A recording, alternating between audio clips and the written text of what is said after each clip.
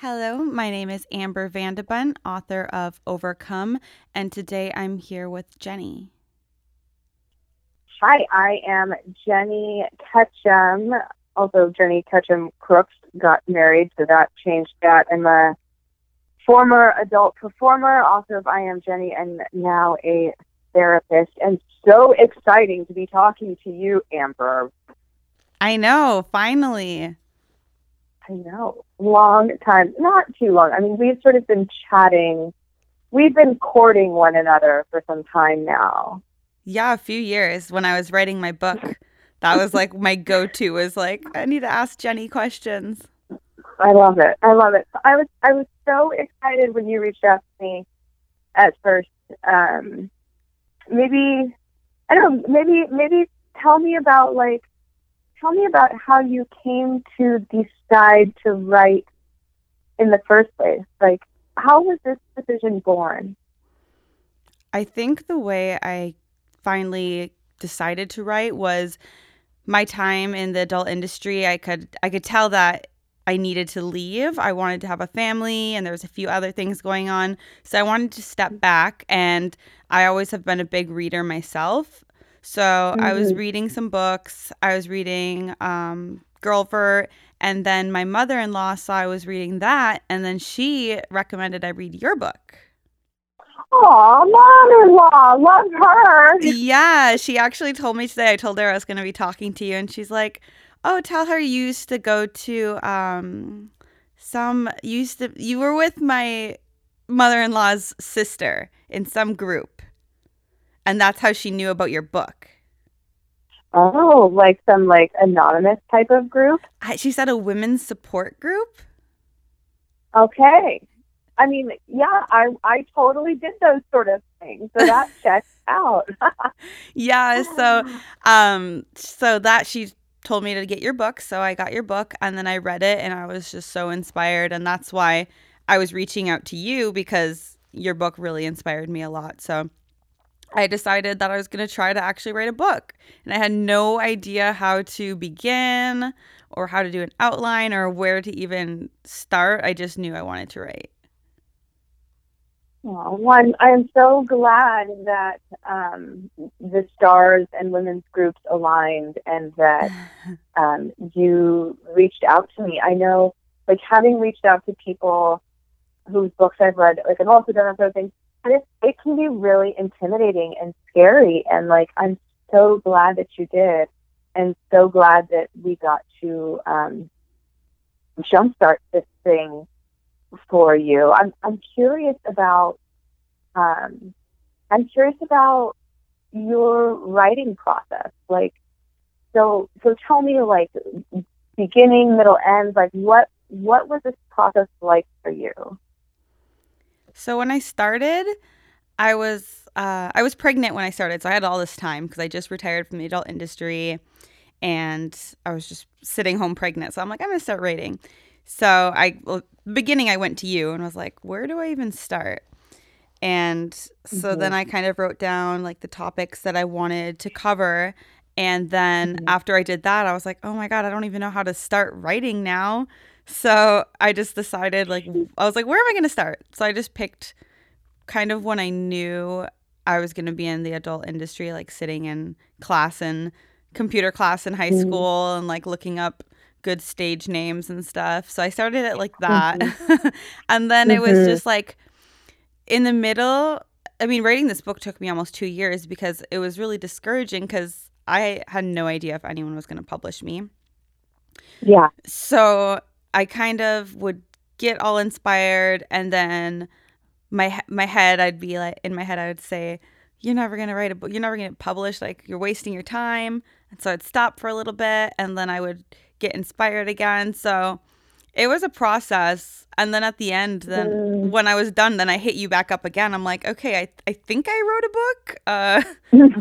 What do I do now? Like, should I just like check it myself? And how do I even try to get this published? So Yeah. I felt like I was like blindly going through this because I have no experience with like the literature world. Yeah. So it was definitely a journey. But I'm so glad I did it all. It all kind of worked out perfect. Yeah, it really did. And I think what was always so neat for me to get to watch, especially like now as a mental health practitioner, like I see a lot of people sort of tackle their stories, right? And I find that there's this tendency to say like, okay, I want to tell this story, or like I want to understand this like bigger picture of my life, and um, and then a lot of people get stuck in that process, and then they stop and they're like, fuck this, this is whatever, too painful. There's too much shit that's like left undone. I don't know how it's going to end. It's too anxiety invoking. Whatever it is, it's too much of it. And there is this tendency for people to get stuck and to think that like just because they think they can't do it, that means that they actually can't do it.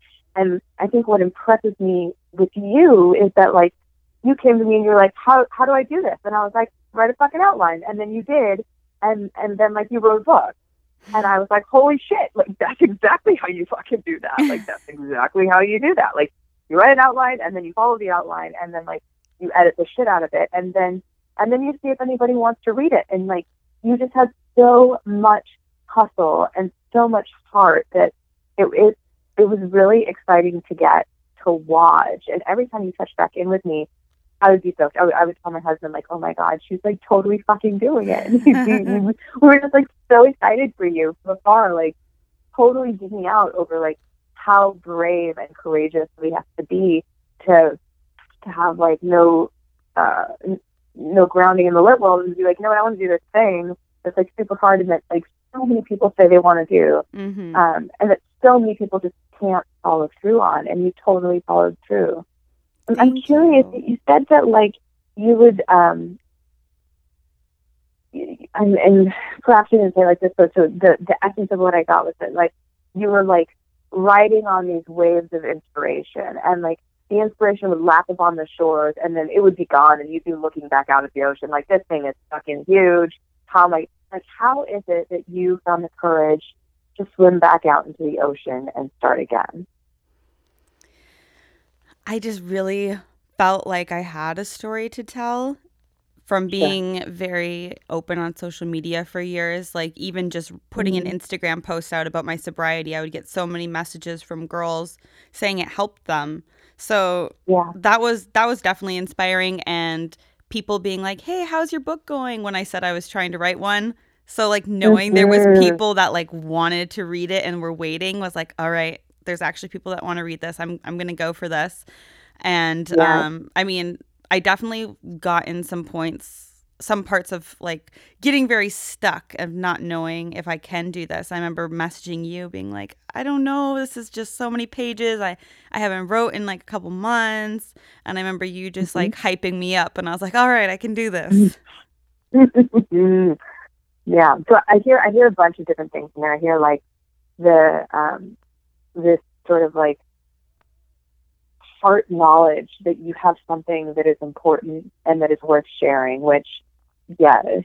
And then I also hear you talking about accountability, like you put it out into the universe, and then there were these people out there who were stoked. So it's sort of like twofold in that, right? Like you felt somewhat accountable to them, but also like it was validating knowing that like they were like, yep, I'm gonna buy that shit, I'm gonna read that shit, and you're like, okay, well, I better do this thing and like write it. Like I know that when I left the industry, one of the things that I did to ensure that I left was sort of along that similar vein of accountability and validity, and like I put a post up on this blog that I had been writing saying like, I'm done.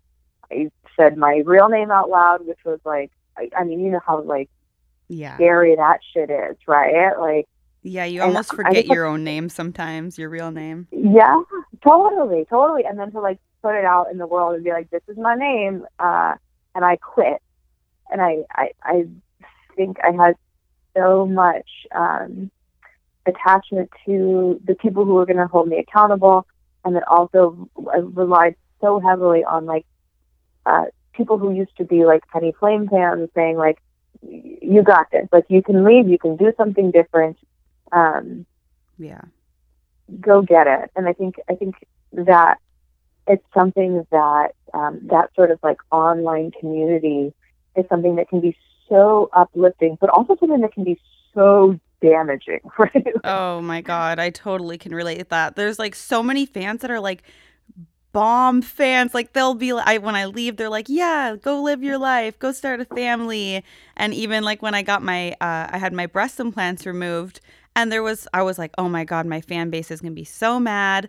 But when they knew it was for Mm-hmm. health reasons, they had my back and they're like, yeah, get healthy. That's all we care about. And I was like, really? I just assumed Mm-hmm. that they don't care. They only care about my body and stuff. But I learned that my fan base is way more than that. Yeah. Yeah. There's like a really solid group of people in this world online who um, happen to purchase the videos, well, maybe they're downloading them for free, who fucking knows, right? Hmm. But there's a solid fan base who, like, cares about more than just us getting fucked. Yeah, And, I like, love those guys. what a nice thing, right? Like, Yes. that's such a nice thing. Like, I still, like, 10 years out, I still have people, like, hitting me up on Instagram being like, I'm so proud of you, like, you're doing great. Never could have seen where you were going to go. And, like, this is so fucking cool. Yeah. So I thought, well, so you said you were leaving the business to start a family, but you're with Brazzers again? Also, is Brando still with Brazzers? Because I'm kind of obsessed with him and I love him. But anyway, if he's not, that's fine. That's fine. He's But if he still is, tell there. him He's I love still him. there. Um, Of course he is. Tell him I love him, and is Daisy still there? no. Oh no, Daisy, go to the dog park in the sky. I don't know. She's not there anymore. Oh, Daisy was his little brindle pit bull. Oh God, heartbreak. Okay, I'm gonna. Anyway, next time you see Brando, tell him I say hi and tell him that Nazi says hi. Oh, so You I can see Brando actually again. don't shoot for them. I don't shoot anymore. So I came back. No shit. Yes. Okay. So I came back to well, I mean, I kind of do. Let me explain. So I came back with Okay. a Brazzers contract. I told them I was thinking about coming back, and then they kind of lured a contract in for my face, and I was like, "Oh my God, like goals! I want to be a Brazzers contract girl." Yeah, right. So I did that. So look at all this money. You're like, fuck, fine. Yeah, so I did that for I think 6 months, and then I shot just a couple more scenes, but I hate being away from my daughter. That's the thing. Like I have to travel to Vegas and LA for like days at a time, and it wasn't worth it to me. Like it wasn't that I hated what I was doing. I loved it, but it wasn't worth being away from my daughter, especially when she's so young. So I'm doing all those online platforms, and that's making me just as much money, which is great. Gotcha. And I can, do it while she's at preschool, do it during nap time, just like so I can still be like a mom, but like still involved in the industry somewhat, but I'm just shooting for myself now. Gotcha. Okay, I was so confused. So I had thought that you were done, like somewhat from our conversations, at least in terms of like shooting for other people. I wasn't sure about you still shooting content for yourself. And then I think where the books left off, it was like you were starting Brazzers again. Yes. Yeah. Okay. Yeah, that's what I thought. All right. So how was that decision for you to be done with Brazzers? Well, it was a 6-month contract that I signed anyways. So when that ended, I kind of was like, well, now I'm not like stuck in anything. I didn't want an agent. I didn't want anyone to be like telling me what to do. I like wanted, when I made a decision to come back, I was like, I kind of promised myself this is going to be on my terms. I'm only going to do the things I want to do. Because before when I had an agent, I felt like really like I had to take the shoots, and I felt like I had to keep topping my old scenes. So I was in a place where I was like, oh, my body can't take this anymore. Yeah. And I thought when I did leave, I did say like when I was pregnant, people would be like, are you going to come back? And I was like, I'll never come back, which is very embarrassing now. Done forever. Like what every girl says. And then I actually came back. Like you were like one of the few that stuck to her word. So good for you. But I'm just prideful is what it is, Amber. My fucking ego is just like, I'm just like, I'm easily crushed is what that is. Right. But so I really thought I like wasn't going to come back, and I Yeah. was trying. I was really trying not to. And then my husband actually said to me, he's like, I can tell that like missing a part of you. Like, and he Hmm. wrote in the book in his little chapter, he's like, I think Amber needs Carmen and Carmen needs Amber. Like, they're both parts of me. And like, I kind of escape through like Carmen, and like, that's like my outlet to like express Hmm. myself. And that's why I was like, I'm the only reason I wasn't going to come back is because of what other people would think of me being a mother and doing that. Yeah. And it Yeah. wasn't because I didn't want to. I didn't want to do certain things I didn't Totally. used to, but I wanted to express myself like that. And I make a good living that way, so I wanted to go back. And not working and stuff, I kind of like lost my identity. And my husband was like, they're offering you a contract, just go with them. So he was the kind of Yeah. like Go do it. pushing me, like, come on, come on, which is weird because Oh, he's everyone's like, just the what? best. I just love him. He's great. But yeah, so I came What back a like sweet that, man. and I'm Yeah. happy I did. Yeah. Yeah. And now you're doing your own hustle, and it works in your life in the way that you work it, and like lots of people who have shit to say. Like, let's be honest. Like, will we, selling sex or not? Like, will we ever, as like women living in this country, will we ever escape the scrutiny and judgmental eye of like what it means to be a good mother? Right. Yeah. Always, someone's always judging. Like, there's so complicated. So when my daughter was born, she had lip tie and tongue tie, right? And I didn't know. All I knew that like was my nipples were bleeding, and she like every time she'd latch on, it felt like there's like a baby Wolverine like Oh my eating at my gosh. boob. And so, but I didn't like I was like, oh well, I'm doing something wrong, and there's just such a quick jump to like take personal the anything that is going. It's like nope, if I just and people are like, oh yeah, like it shouldn't be uncomfortable, like blah blah blah blah blah, like this is some natural Mother Earth shit, blah blah blah blah, and I was like, well, I should be sitting on a fucking lotus flower, like breastfeeding this day, and like I need to be good at this, otherwise I'm a bad mom. And there was just this, like quick to decide, like, oh, if I don't do this right, then I'm a bad mom. Oh It my was something I was God. I like say the so like, same thing to myself. and like what was it like anyway? So I should say like, fuck everybody, and like do what you need to do to make yourself like whole and like to live in this world. Yeah, so that's my only thing. Is just like, oh, I didn't want the social media comments and like even like what friends or family will think. Like, oh my gosh, because I definitely do have judgmental people, friends and family who I don't like to Yeah, discuss that I'm still doing stuff like that with because I'm scared yeah, of their judgment. But I kind of am just, I already did it, and like a lot of what my family's worried about, and me too, is just like what my daughter was. She'll be teased when she's older, but I'm like, it's already out there, so I may as well just like bank on this while I can. yeah, yeah. Um, your daughter is crazy, crazy adorable. By the way, Aww. you and Alex have just made such a sweet little human being. Oh, Um, thank you. and I just totally creep on your Instagram pictures of the three of you. Admittedly, like I just look at you three and I'm like, look at this beautiful little family. I love them. Oh my gosh, thank you Um, so much. Yeah, she's perfect. I'm obsessed too. yeah. I find myself wondering. You talked about. Do you mind if we talk um, about the abortion? I know that that's kind of like a hot topic in the book, and I want to be respectful of you. And Yeah, girl, I'm an open book. yeah, girl. Like, I wonder if it was triggering finding out that you're pregnant. Like, was that a tough thing to go through? Like with Vienna this last time. Yeah, yeah, Well, I left because I really wanted a baby, so she was planned. yeah. Okay. So when I found out, it was like tears of joy. Like I was so happy, but then, it did make me think about like it was emotional because I wrote about the abortion, when I was Yeah. pregnant.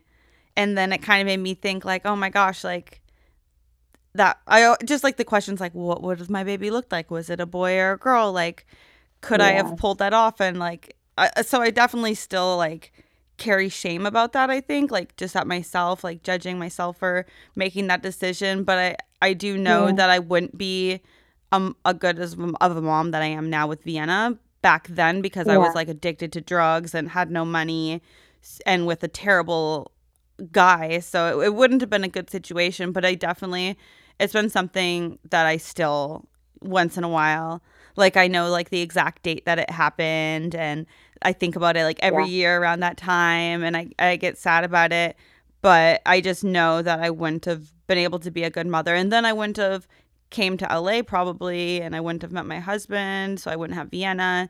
So Yeah. it's just, I would have changed everything. And I'm happy for Totally. how my life is now. But I mean, it was triggering I was very happy when it happened, but then Yeah. thinking like about my first pregnancy was definitely challenging. Yeah. Yeah. I had sort of wondered about that. And like, I mean, like hormonally, I knew you were writing this while you were pregnant, right? And like hormonally, I know I was a hot fucking potato when I was pregnant, like hot potato. Yeah. And like, I think about back to writing I Am Jenny and like how emotionally complex that was to like revisit all of these really, really raw times in my life. And I found myself, as I was reading Overcome, I found myself wondering, like, man, like, I wonder if that was just like so challenging to choose to write about the abortion while currently pregnant, and not in Mm-hmm. like a like wondering if she regrets it or any of that sort of like shit, but just in a like, man, like there's so much complicated emotion and so much grief wrapped up in that. Like I couldn't help but wonder like how you were doing.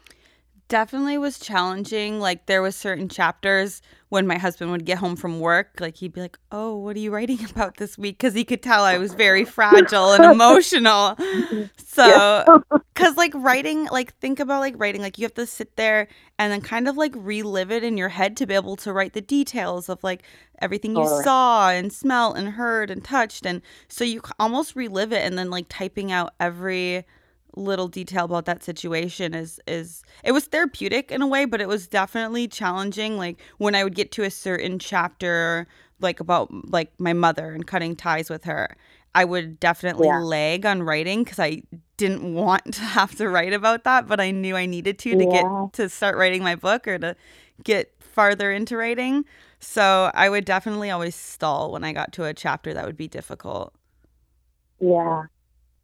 Yeah. Isn't that funny? Like the tendency to like intellectually, you're like, all right, I've got to fucking go there to be able to like experience this and like tell this story. I've got to be able to go to this place that is like so challenging, and then you press right up against it and it's like, oh my god, this is gonna hurt so much.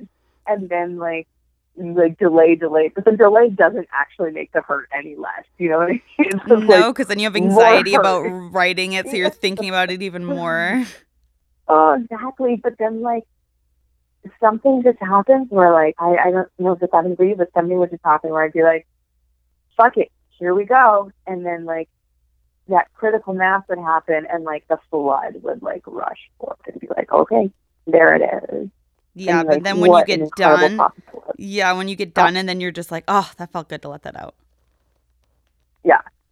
Did you have any like end of writing sessions like salve that you would like wipe all over yourself to be like, okay, like we're gonna cool out here for a minute?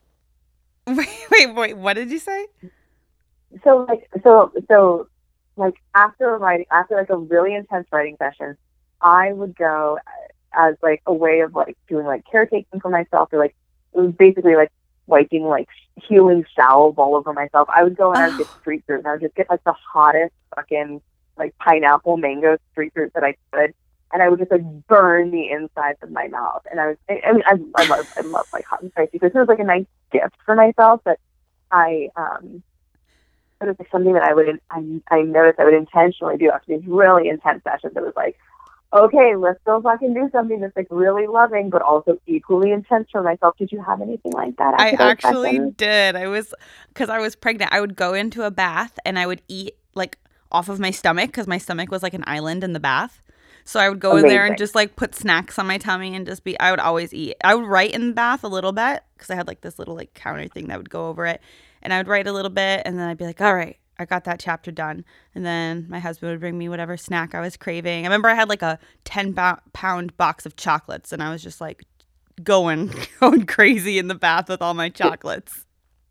Amazing. It's such an incredible image of you like laid up in the bath with this giant belly covered in like chocolate and then the computer like glow like right in the side. That's exactly what it looked like.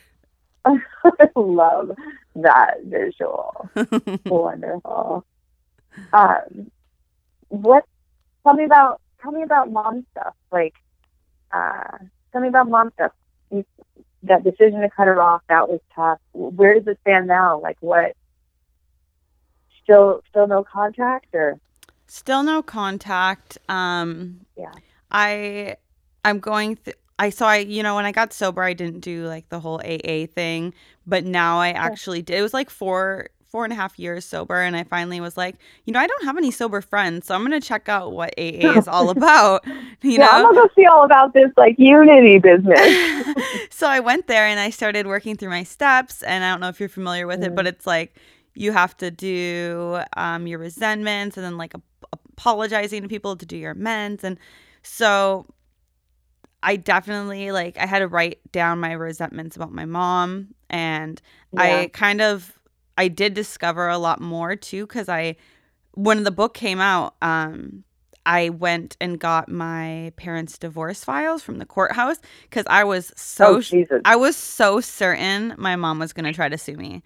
So I was like, I'm going to go get all the evidence to have it ready to like show her if she tries to come at me like that. So I'm reading all these divorce papers, and I started going to a therapist when the divorce started, so they could, kind of take down what I was saying, so they could see who gets custody and whatnot. And I learned a lot more that I didn't know or that I didn't remember happening. Just like some really traumatic things that my mom did to me that weren't in my memory. So that was like kind of painful to read, but also it kind of validated my decision was the right decision to cut her off.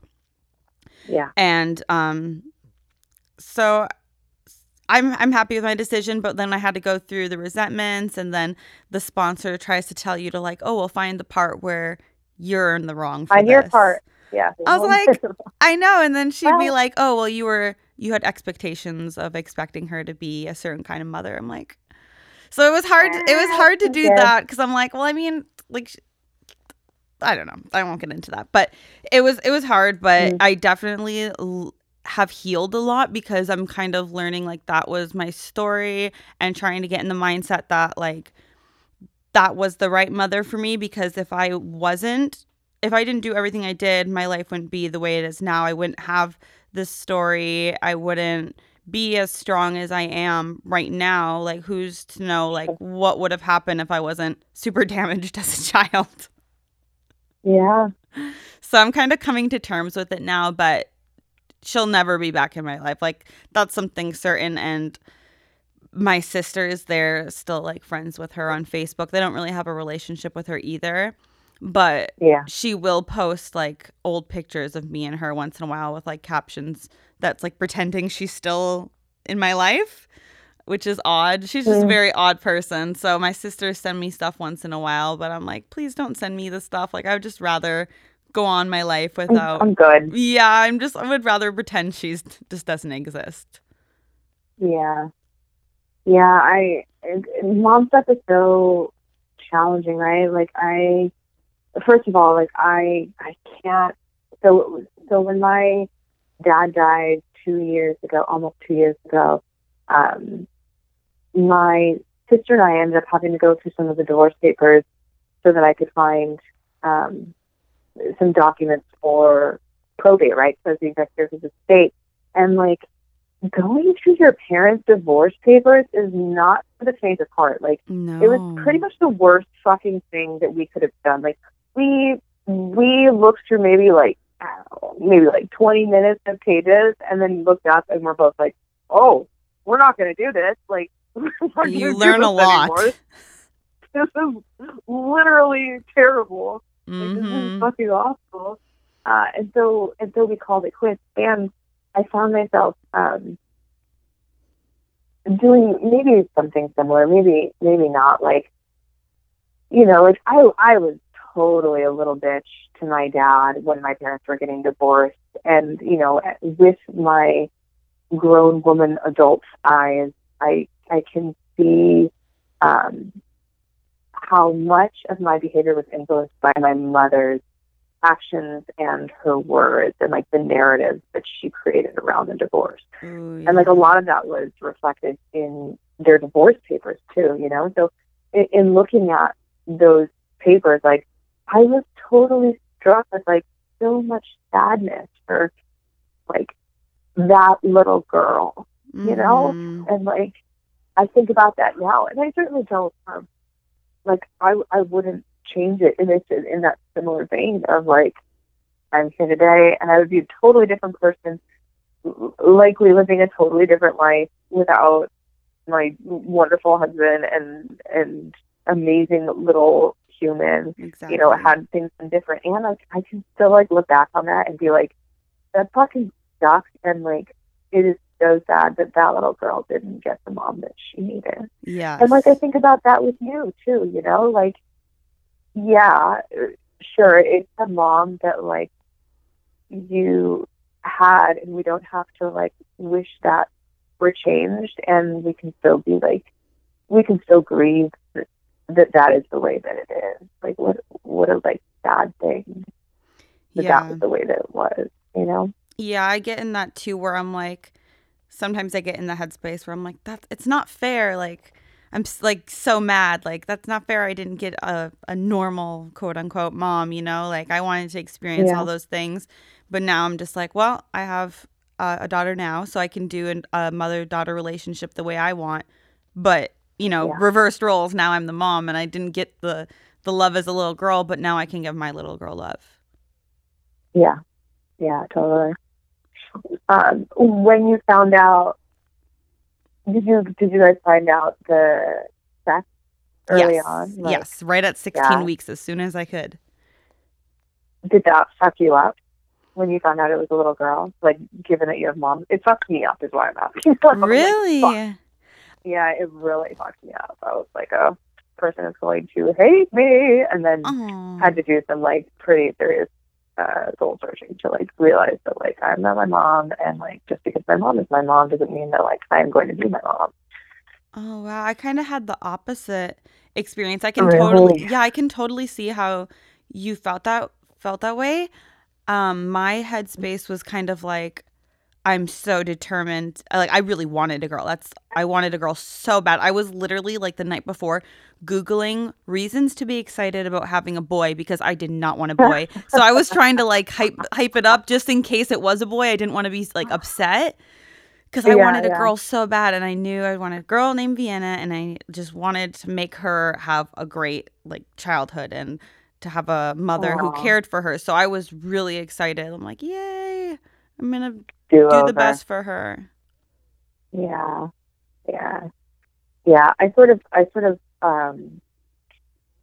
fall easily into that like fear mindset that's like, oh, everything's gonna go wrong, you're gonna blow this, and it's gonna be exactly like it was for you. And it's like it takes for me quite a bit of cognitive work to step outside, to see like going from like the first floor all the way up to like seventh floor, to be like, oh shit, I'm doing that thing again, where like I'm thinking that like the way that things are is the way that they have to be, or the way that things were is the way that they will be, and then I have to do some cognitive gymnastics to sort of like Right. work my way around Yeah, but I feel that. like if you're so worried that you're going to be that way, you're clearly not going to be because you care so much that you're that focused Yeah, about it.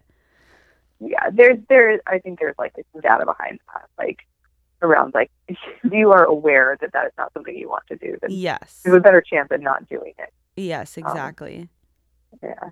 I mean, I do know that being sober will be a huge step in that direction. And also, like, being accountable for my actions is helpful in that way. And that is not something my mom is really prone to.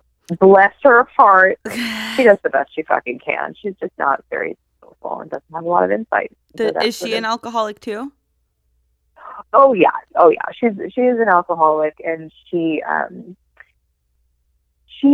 says she's been sober now for going on 3 years.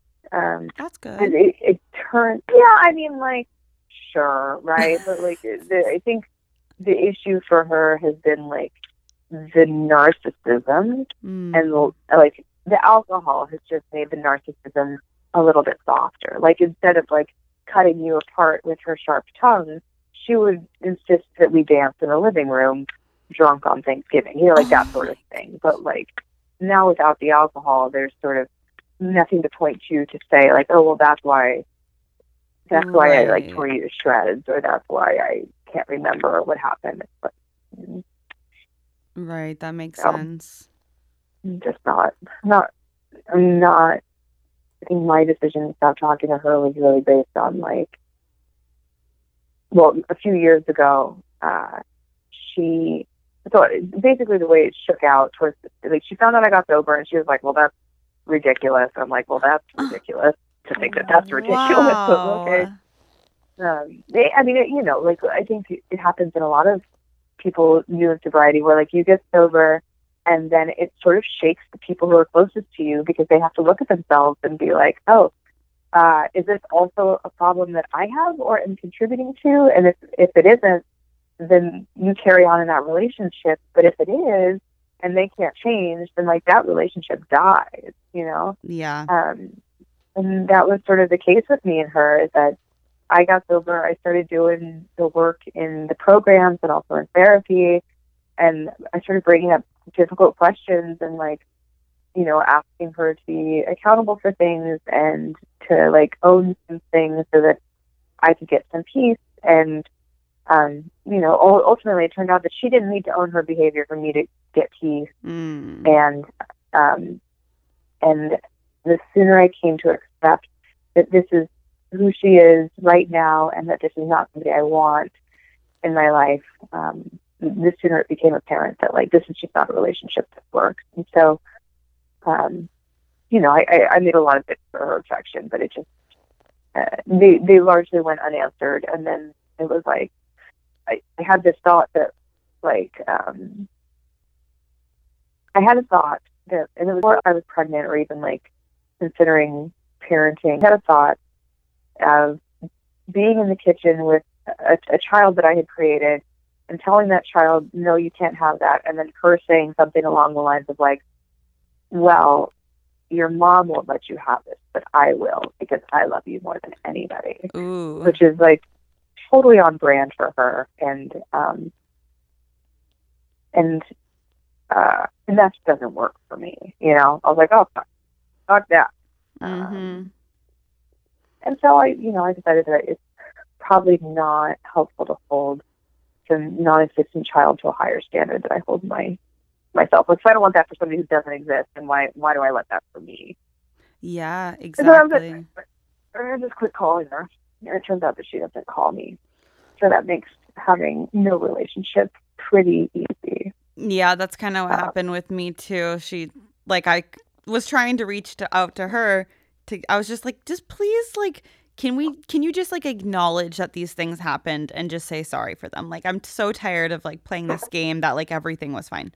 And she did the same thing, kind of like your mom did. Well, she told me, she's like, you wouldn't be worried about our past relationship if you were happy in your marriage, like throwing it back at me like that. So she's totally a narcissist too, and super manipulative. So it was just like, all right, well, I tried to like do my part, but it's just not going to happen. So I told her I didn't want a relationship anymore, and that was that. And she didn't fight back about it. Yeah. Fuck. Like, like, what the fuck, you know? And like now having a daughter, like you look at this little person and you're like, How? like how? Like I would do any fucking thing for her and to like make sure that like I can take care of her. Right. Even if it means like being like humble and like admitting like where I fucked up. Because like I can do that. Thank you, AA, for that skill, by the way. But right. but like it's tough. It's tough to be a mother with a daughter and then to not also be able to like rely on your own mother for support and guidance. Yes, like the when you get pregnant and stuff, usually like the mother throws like your baby shower and stuff, so that my mother-in-law did it for me, but it was just kind of like I felt like, oh, this is when girls have their mom to help them through or to ask them questions about, oh, when you were pregnant with me, so and like, you know, such and such, and you know, you don't have a mom to reach out to ask about that. Or like when the birth of my daughter happened, I was in the same town my mom lived in, but still, you know, nothing. And she knew I was pregnant through my sisters and stuff. So it was hard. And then you do look at your little baby and you have so much love and you're just like, how did my mom not love me and care about me? Like, it's hard to wrap your head around. Yeah. Yeah. And, you know, I think that they did love us. I don't think they had the skill to care for us in the way that we needed to be cared for. Right. And I try to remember that too, that my mom is an alcoholic and she does have mental illness. And, you know, I at one point was the same way and I wasn't a good person when I was an alcoholic either.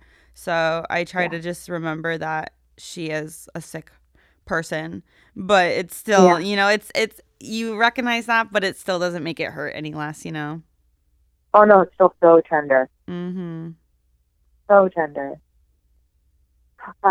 Also what struck me as so tender is that bookending of like your birth on your dad's, is it the subway station?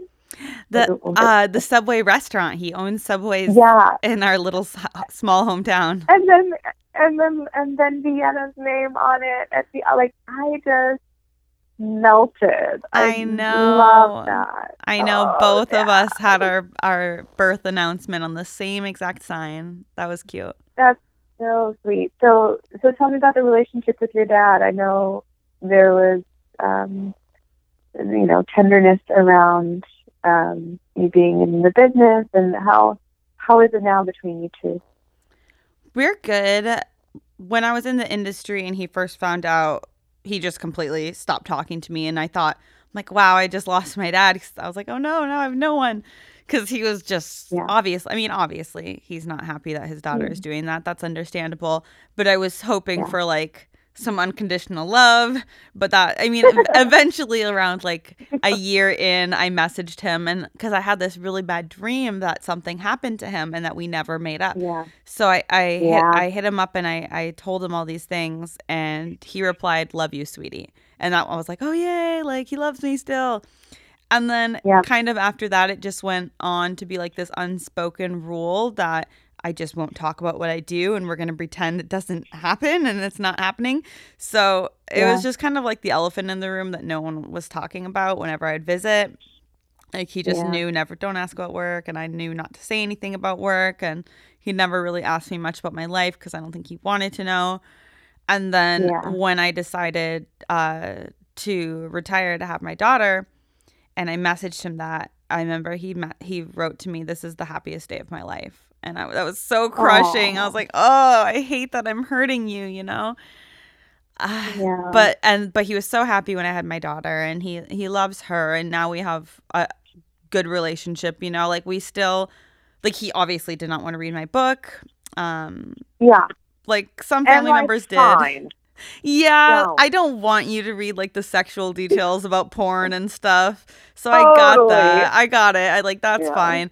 But but I mean, I don't tell him now that I'm still, you know, like shooting my own content. Like it's just like I think it's just we both know that he doesn't want to talk about it, so we just don't.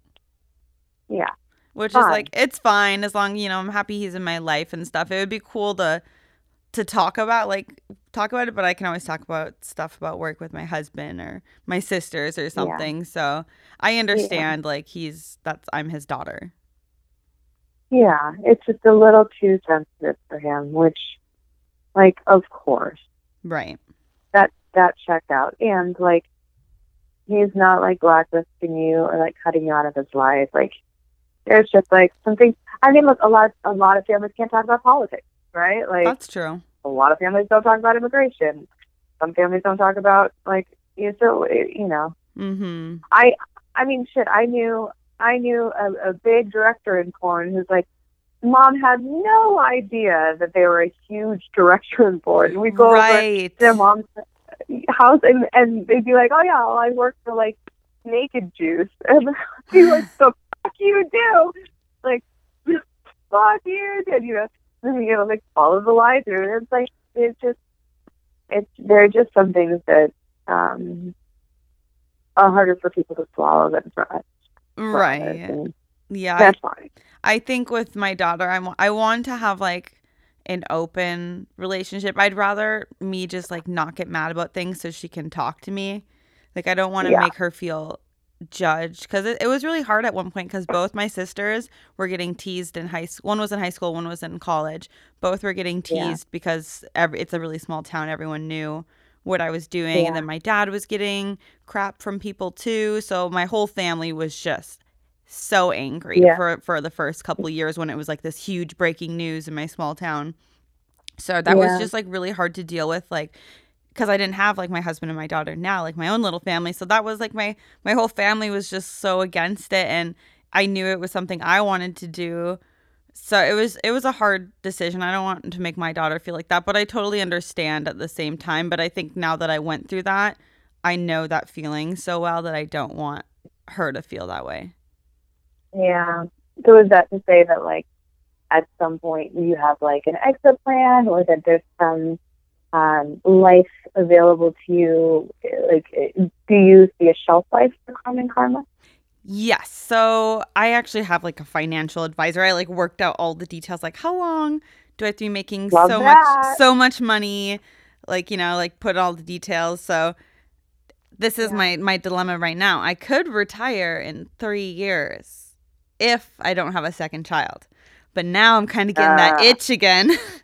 Mm-hmm. I'm getting some baby fever. I'm like, oh, Vienna would be such a good big sister. So now I'm like, have to think like, am I willing to wait and work more years? Because I mean, that sounds really early to retire if you're in like any other industry. But like stuff that I'm tired, like I love what I do, but I also hate worrying about every square inch of my body. Yeah. Like it's on display. Totally. Like I just like, I would love to like just not care like a little bit because my body's been my job for a decade now. Yeah, I mean, look, like I have never once in the past 10 years had to call in sick to work because I have an ingrowth like hair on my like bikini line. You know what I mean? Right. Like that has never been an issue, but like in porn it was like, well, I have an ingrown hair and it's just not looking great, and they're like, hey, see you in a week. Yep. And like when my explant, because you know obviously there's a lot of scars for that, and the doctor's like, well, don't worry, like no one will see it besides your husband. I'm like, that's not true in the whole internet, you know. Yeah, cute. It's cute you think that. Right. I'm like, so that's like frustrating too. So now I'm like having, because I still have like some pretty fresh scars. It's been 3 months. So that's been something challenging. Like purposely taking away my boobs those were a huge like identity of me in porn. Like it's just, I have these huge boobs. Ta-da. Like, so now it's really weird. I mean, I'm really happy for like in my normal life. I'm so thankful to get those literally off my chest because they were obnoxious. Like they were not fun to have. And I love working out without them. Well, it sounds like your health has like improved dramatically. Which is crazy because when I removed them, I knew that. So for anyone listening, I had breast implant illness, and I was reading about it and researching it, and it sounded exactly like me. So I went ahead because I was just so tired of being sick, and I removed them. But I had no idea it was really that much my breast implants, because by the time I was off the antibiotics, I just had this burst of energy and like life in me. And now I'm not napping all day. I don't have migraines every other day. And it's just like my quality of life is so different. I felt like I was an old grandma. I could barely get out of bed. Yeah. So, but now I have to deal with the scars and not having breasts in the industry, which is, you know, kind of a hard one when all of the girls in the industry are not all of them, but it, you know, lots are altered, and you see the big fake boobs and the big fake this, and just so coming I'm to surprised terms. that I got out of the industry without any surgery at all. Yeah, so, go you. Yeah. Well, fuck. I mean, I blew my money on other things. But, right. You know, yeah. Go me. Oh my gosh. But so now I'm having to like keep my bra on when I shoot right now because the scars are like put on makeup. So it's been kind of frustrating to deal with that. But I mean, the decision, I'm so happy. It was just like the best health-wise decision I could have made. Yeah. What else could you see yourself doing in this life? Like, so statistically, I'll tell you, there's some statistic that says that we have at least 4 different careers over the course of our lives. And this, like, sex worker has been like a big umbrella for you, and there's a bunch of things in that. But like, what other careers, what other passions? I know weightlifting and like bodybuilding is something that's been important to you, and like, what else could you see? Writing obviously is like maybe a future. Like, what else could you see yourself doing outside of the industry?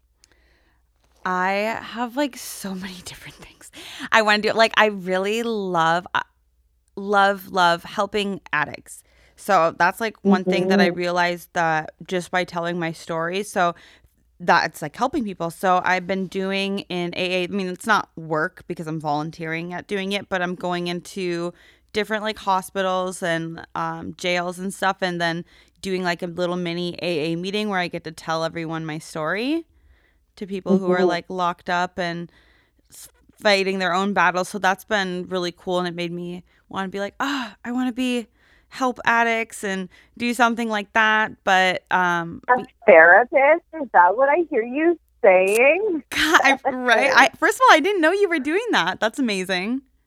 I work in an anxiety specialty clinic. See, I love that. But then there's like the part in my head where it's like, oh, you could never do that. You know, like the same thing about writing a book. Yeah, and like, you were so fucking wrong in that part of your head, because I'm legit holding the book in my hand. Aw. I'm glad you got to read it. Yeah, me too. I'm glad you wrote it. Like, and I'm also glad that you didn't believe everything you thought. Yes. I definitely want to write another book too. I mean, when I think about writing again, I'm like, oh, I could write it about this or this. Like, there's so many different avenues I want to go down. So I do feel like there's a lot. It's just, I think things in my head stop myself. And also I'm just like, the money will never compare to the sex work. Oh, it does. I mean, I charge $2.50 an hour. Ooh, okay. Do you like it? Do I what? How do you like it? I mean, the money's great, but like, even more fulfilling is the work that I'm getting to do with people who, come in and are like, everything is upside down. And I'm like, well, let's like see about that. And then we work on turning everything right side up, or recognizing that like, just because everything's upside down doesn't mean that like everything is bad.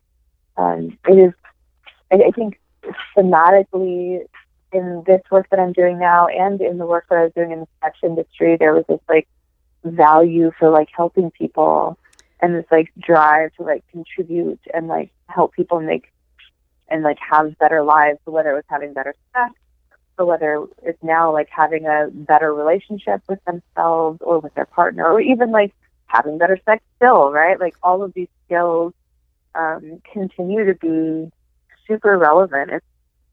I'm thrilled. I'm so happy in this career. And I mean, it's been no short journey, but like, so fucking rewarding. It's crazy you're saying all of this, because that's like one of, how you write down your character defects in AA? my sponsor is always like, you are such a caretaker. Like, stop trying to help everyone, because I have that same like caregiver nature. Like, literally all of my friends are girls that I seen like posting publicly on social media that they're dealing with something, and then I reach out and I'm like, hi, I'm here for you. And I'm always trying to help everyone. And I'm always like the person people vent to about their problems, which can be exhausting sometimes. Like, if I have stuff going on, I feel like it could be a defect, like where I use all my energy on other people. But the fact that you're saying that now you get to help people and that's your career, that must be amazing, because I love that feeling too, of just being selfless and impacting other people's life. Yeah, I don't think that's a defect. I think that is, I think it's one of my greatest strengths. I think one of the weaknesses is knowing when I'm doing it to my own detriment. Like, I think that's the defect, is like, when am I trying to pour more out of myself when there isn't any more to pour? Like, I like that. My old therapist, Cheryl Vermeer, used to say that we all have like delicious energy pies, and every piece of delicious energy pie that you give to somebody is one less piece that you have for yourself. And you have to save some of your delicious energy pie for yourself. And I think I used to give all of my delicious energy pie away. And like, I love that was the defect. Yeah, exactly. But like, so being fulfilled and having this like value that drives you to like take care of people, I don't think that's a defect. I think doing that like a fucking addict is a defect. I think that's I know, when she told me that, I'm like, wait, that's a bad thing, that I want to care for people? But I do get to like a certain extent when it's like draining me like that. I need some energy pie too. Yeah, girl, you are energy pie. You don't need any. You just gotta save some of yourself for yourself. Exactly. I'm gonna think about, like, that's gonna be my new little analogy that I use. Delicious energy pie. Use it all you want, but just save some for you. Thank you. Well, I love that. So you're thinking about something in like the mental health field, it sounds like. I would love that. Writing aspirations, it sounds like. Mm-hmm. Anything else on your radar? Maybe another baby. Oh, stop. It's so much work. So cute. It's so much work, though. But I know my sister's like, you make such pretty children. Like, you need to make another one. Yeah. And I really do want to have another, but it's just so much to go through. And then it's like work has to go on the back burner. And, so it's a big decision, but that's kind of where I'm at right now, is figuring out if I want to make another family member. And then, I am trying to do this like soul journey of because I know there's something else I want to do. I love writing. I do love writing, and I can help people that way too by writing, Like, I would love to write like a self-help book, because I feel, or about like sobriety or stuff like that, because I used to be just such a negative person too, even when I was sober. So I feel like there's a lot I could help people with that way. But now that you put this little therapist idea in my head, now I'm like, want to start pondering this thought. Well, if you ever want to talk about how to get down that road, let me know, and I'm totally available to you, my dear. Thank you so much. You've been so helpful like this whole time. I don't think I would have been able to push through definitely not as quickly of getting my book done without your help. Well, I'm just so proud of you. No. So proud of you, and so honored to have gotten to witness all of this. So thank you for sharing it with me. Yes, thank you for helping me. And thank you, Rare Bird and Barnacle, for doing this little podcast and getting us together. Just so meaningful. Yes, definitely. It's nice to talk to you. I know I did call you when I left Rare Bird. Remember when I first left? I was like, I think I just got a publishing deal. So excited. I had to call you right away. It was hilarious. You were like, I didn't know I was meeting with a publisher. And I was, and I think I got a publishing deal. And I'm like, what's this? I know, and it happened so quick. Oh, it was good. It was good. Yeah, it was good.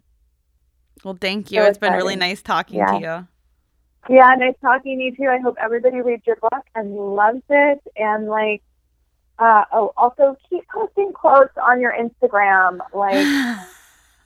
I will. Do you? I will. I love my little positivity quotes. Yeah, exactly. And people who can't have that obviously have some of their own shit going on and probably need it most. And I probably don't want them following me if that's all they care about. It's a good filter. Yeah. Yeah. Quality, not quantity. Exactly. Cool. Well, it was so nice talking to you, my dear. You too. Have a good rest of your day. You too.